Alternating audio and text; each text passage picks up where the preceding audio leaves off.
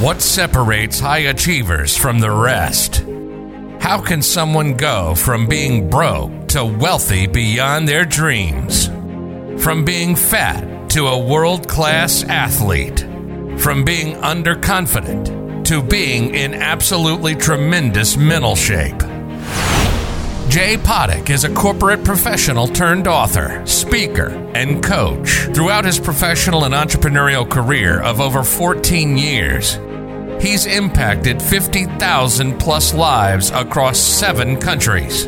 Join him as we take a closer look at the stories and methods of ordinary people who've achieved extraordinary results regardless of the difficult circumstances we all face in life. Welcome to the Alpha X Podcast.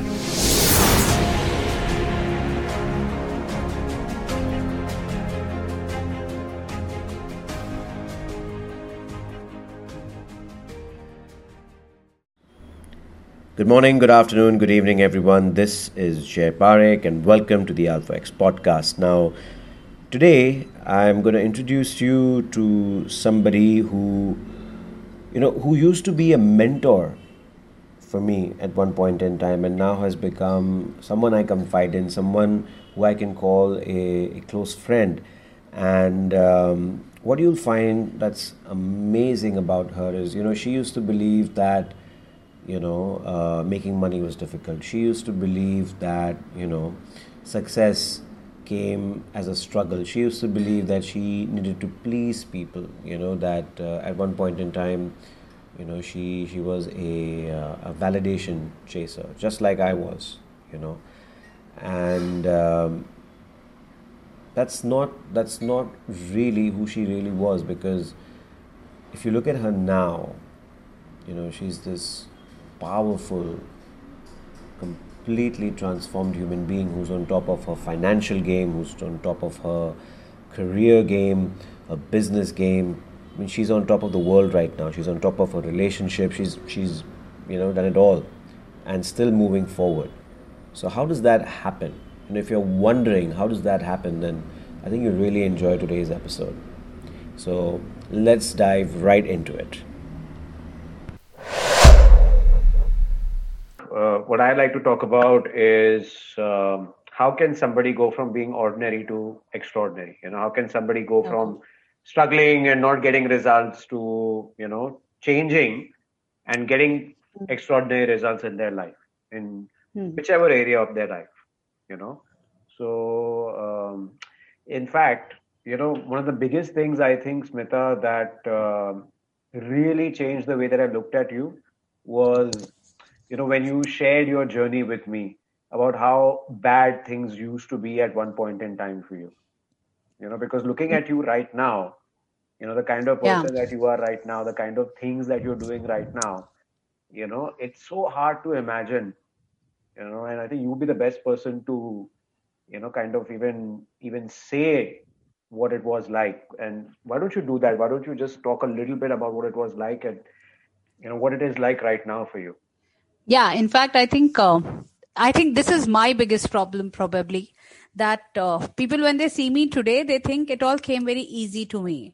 It was very easy to just go out there and talk. She looks so confident. She looks so powerful. She looks like she can just go and do it. But they don't know that part of me which existed, which was scared of being judged, who could not even speak in front of her in-laws, forget about the world. I would have people just walk over me and I've heard things that if a woman hears, she will go commit suicide. She would. It was so humiliating to my soul to hear those things. And I did not have the courage to stand up and speak. I would just hear it out. And these are things which has happened in front of me, in front of my parents, my family, and nobody would take a stand for me, because I come from a family like that where, it said that women need to adjust, they need to compromise, they shouldn't speak out. So I was as a child, obviously this is me, in my real sense. So I was like that when I was a child. So, right from my childhood, the biggest grooming lessons that I've got from my mom is to tame down, speak less, don't be loud, don't say things out, and don't speak too much, don't back answer, behave like a girl. So stuff like that. So when I grew up, as in the minute the teenage kicked in and the minute I started going to college, the outside world, meeting people, these I could call it a code because that's my inner voice. These are my inner voices. My mom lived in my head, right? With all due respect, I love her and we share a great relationship now, but that wasn't the case earlier. So she lived in my head and my conversation, she kept saying things to me in my head. So I couldn't speak out. Even if I wanted to speak out, I was scared. I was, recently a friend's fiance went through something and she had met me and she told my friend that if Smita was there, she would have said it like this. I couldn't say it. And I told my friend the same thing. She's not seen that Smita who couldn't say it.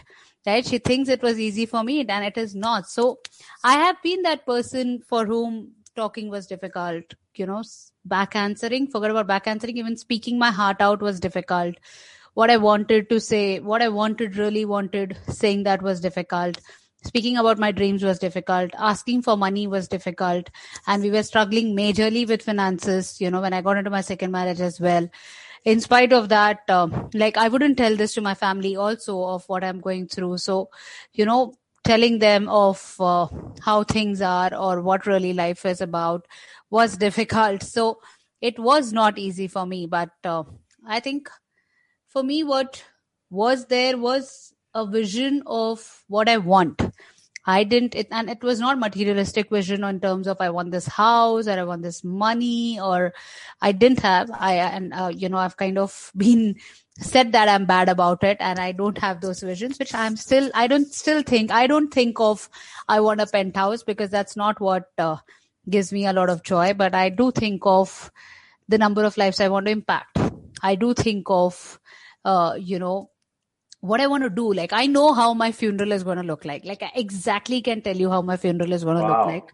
And I can tell you that in every single minutest detail. That's kind of dark, isn't it? So, but that's how I want to live. I was in my 12th grade when my grandmother passed away and my dad is a social worker. And I so clearly still remember this. Like, my dad is a social worker. So the entire area was filled with people who had come for my grandmother's funeral because of my dad. Yeah, I had a very similar. In fact, when my mom's dad, passed away. So my nana or my granddad passed away. So he comes from a small town in Moradabad. So we flew down there. We literally had to wait through a crowd for 15 minutes before we could get to the house. And there was so many people, and that is something I'm like, I knew him as my, my nana, my granddad, but wow, all these people are there for him. I can imagine. Yeah. And that time I was in my 12th grade standing on my neighbor's house, balcony and seeing that crowd there. And I still remember saying this to myself, I want this like this. Yeah. And then, if you remember, Sridevi passed away.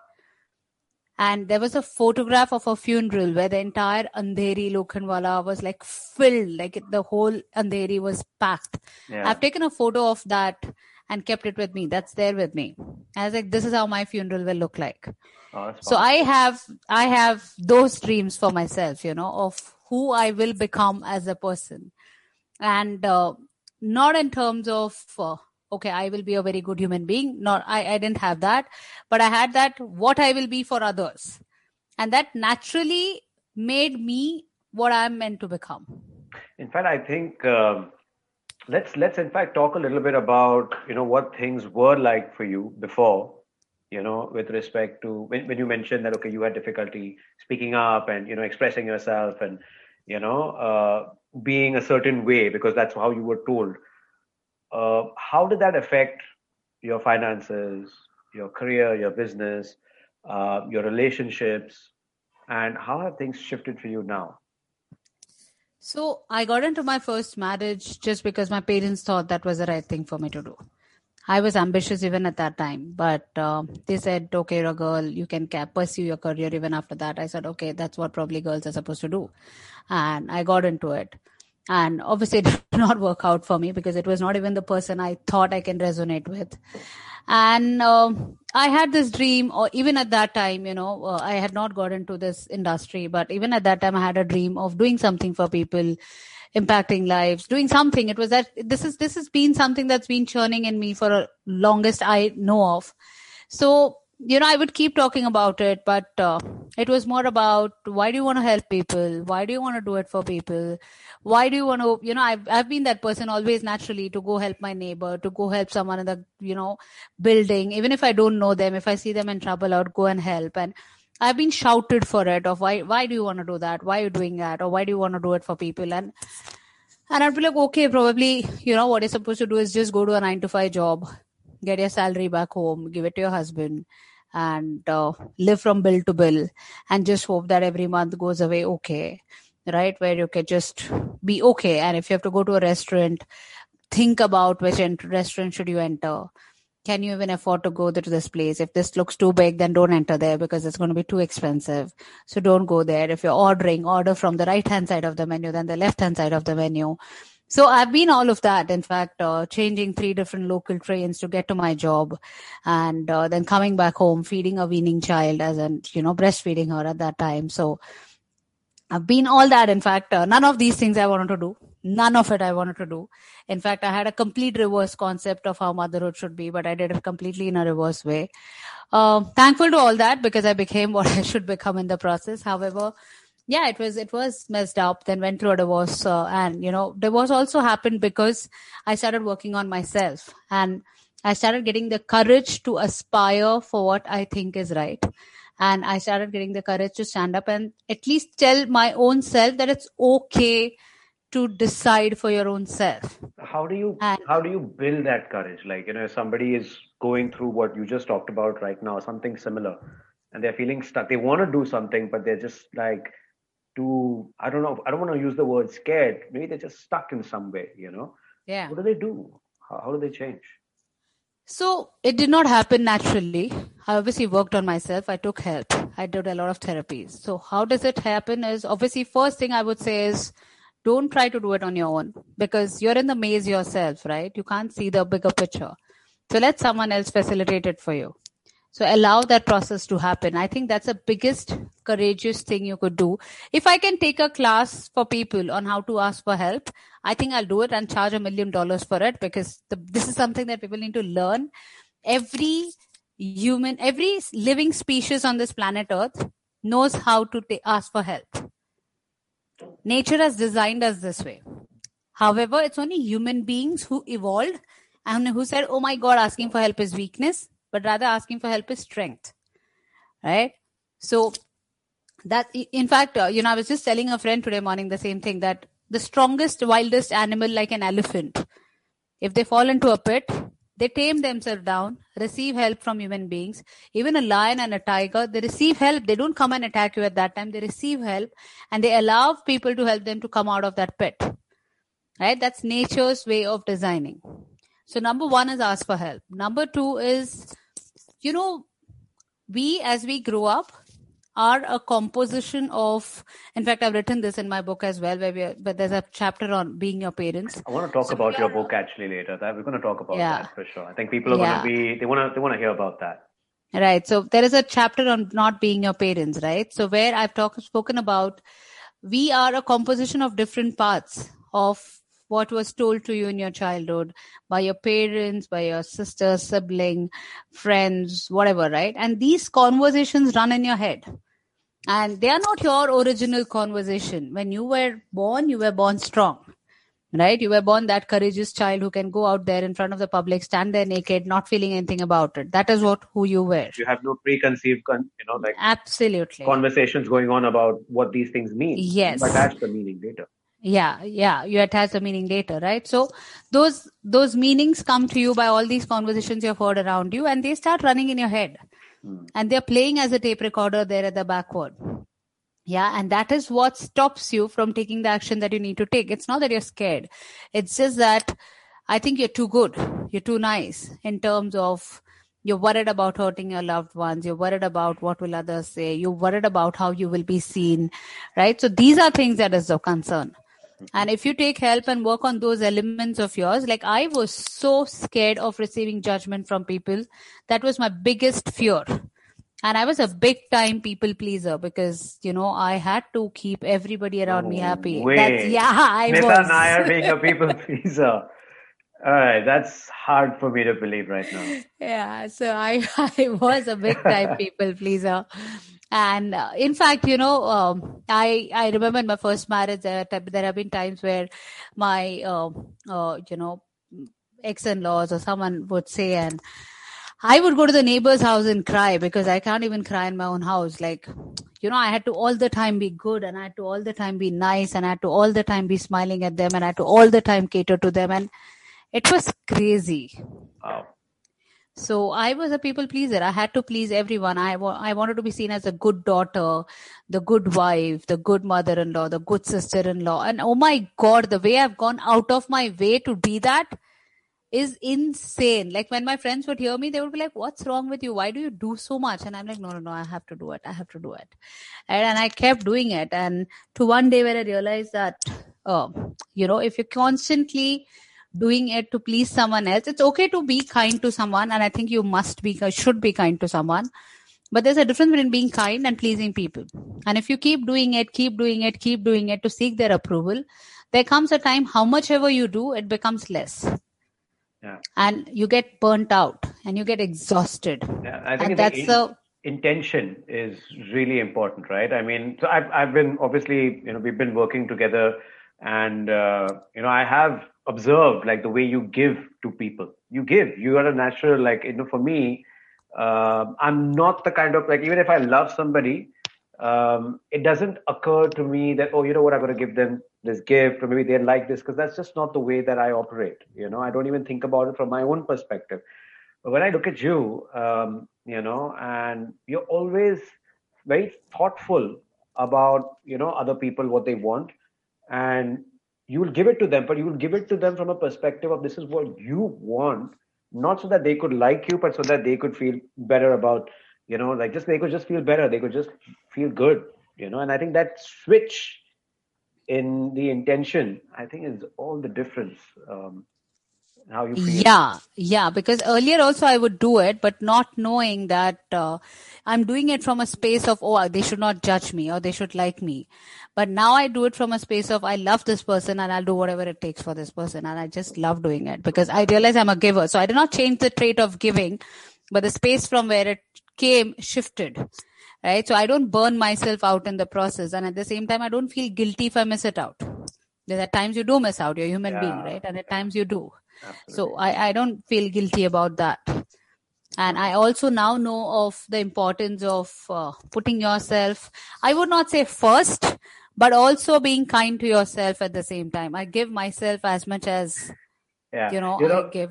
I heard this quote by Jim Rohn. I was listening to one of his seminars, and he says that his father used to say to him that, listen, Jim, after me, you come first.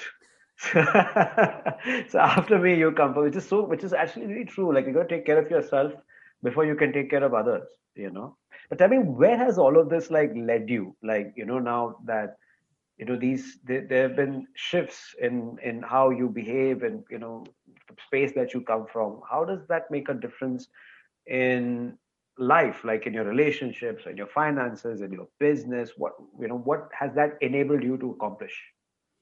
So there came a point in time when I was depressed, and then I hit suicide, and something happened, and I rethought of my decision, and that's the time I got into therapies. And when I started coming out of that space of my life, and I started becoming who I really am. We're like layers of onion. So you kind of peel that one layer and then the layer and then the layer, and you start discovering the core of you.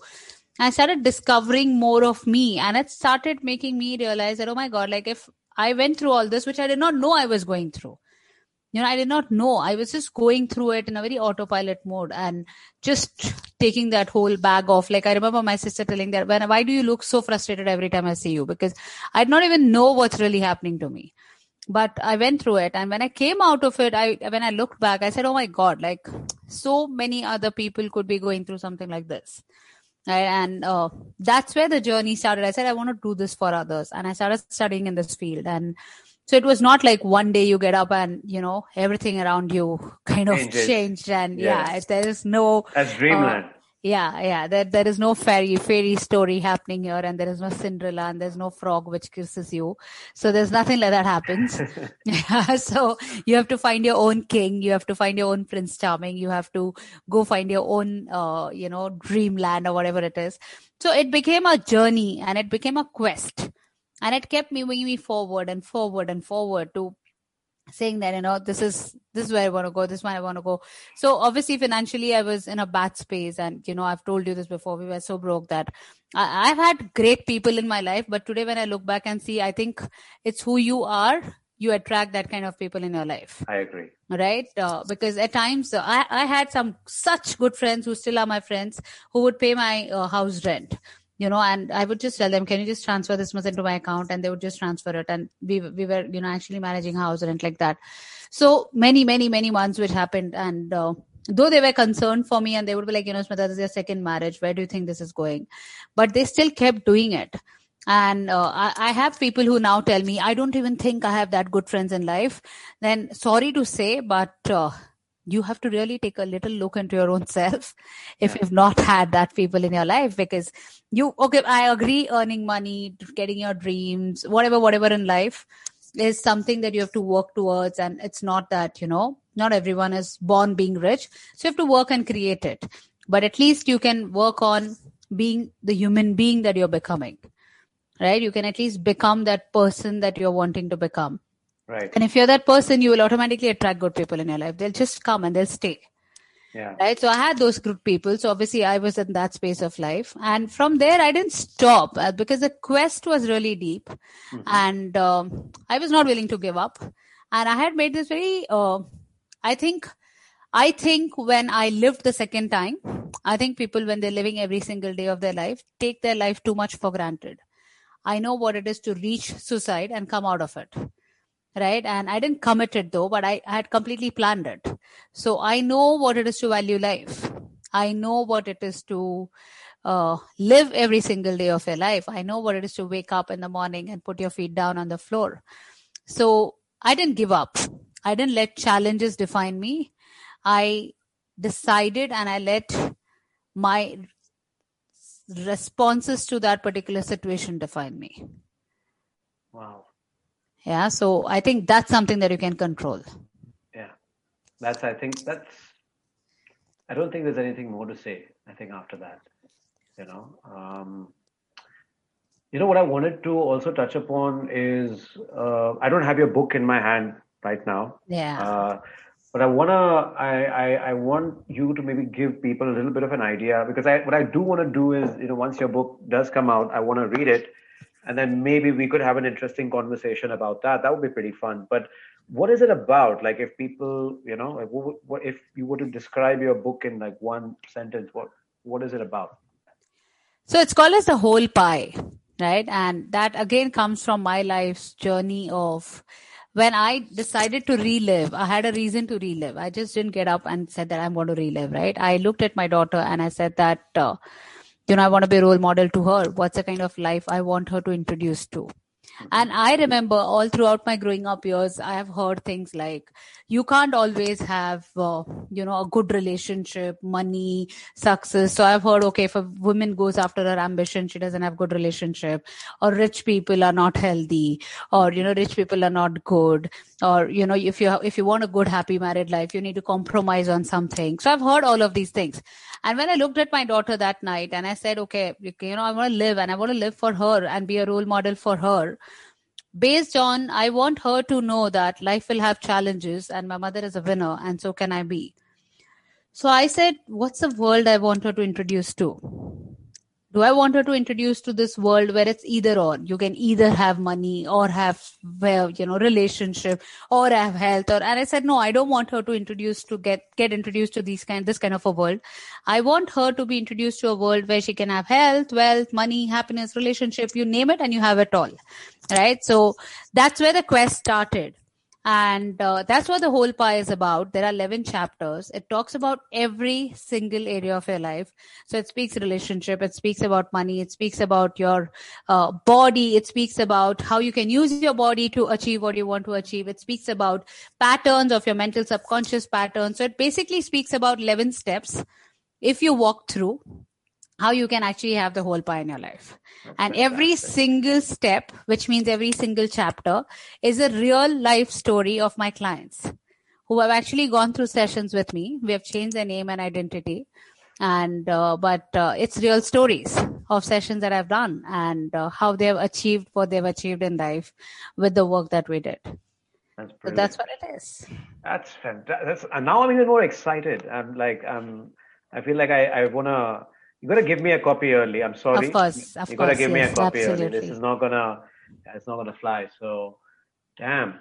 When is it coming out? Do you want to tell people? So, the launch date we're planning is April 7th right now, and the cover is already out. And so we're just working on the last few phases of the publishing. So right now the date planned is April 7th.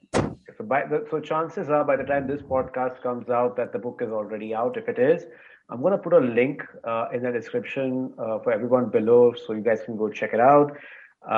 Man, it sounds super exciting. Smitaa, thank you so much for coming on today, having this conversation. We talk a lot, but every time we have one of these conversations with you, it changes a little bit of, I think my own mental patterns and gives me a perspective, a different perspective that helps me see things a lot clearer. So thank you so much, man. Thank you.